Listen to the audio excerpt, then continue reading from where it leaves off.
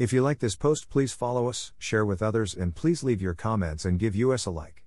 Translate this site into your preferred language. Look for our Google Translator in our homepage, diningwithjesus.net. Traduce este sitio en tu idioma preferido. Busca nuestro traductor de Google en nuestra página de inicio va. diningwithjesus.net. Pastor Chris White says to all of you, hello my friends. May the Lord bless you today. Hola mis amigos. Que el Señor los bendiga. The phrase dead to sin comes from Romans 6:11. In the same way, count yourselves dead to sin but alive to God in Christ Jesus.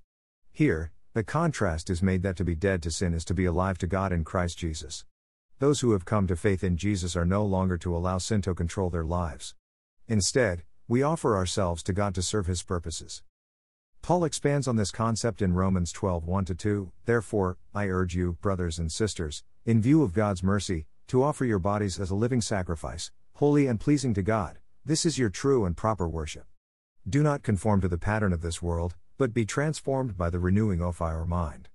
Then you will be able to test and approve what God's will is, His good, pleasing and perfect will. The phrase living sacrifice is a paradox. Sacrifices do not live, they die. But it's a good summation of the Christian life, as we are dead to sin and alive to God. The emphasis here is on living a different life as a result of God's salvation. We no longer follow the pattern of the world but live according to God's will.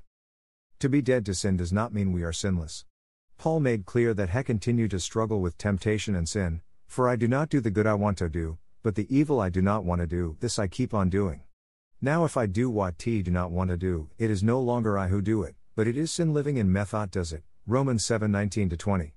If Paul could call himself the worst of sinners, 1 Timothy 1:16, then we should certainly expect to continue our conflict with sin until we reach heaven. To be dead to sin means we no longer need to be controlled by our sinnature. Romans 6:17 teaches that though you used to be slaves to sin, you have come to obey from your heart the pattern of teaching that has now claimed your allegiance. Before Christ, we are slaves to sin. Now we have a new master. Sin continues to exist, but we are no longer dominated by it. As Christians, we have God's Spirit within us to empower us. However, we still face temptation and must strive to stand against sin.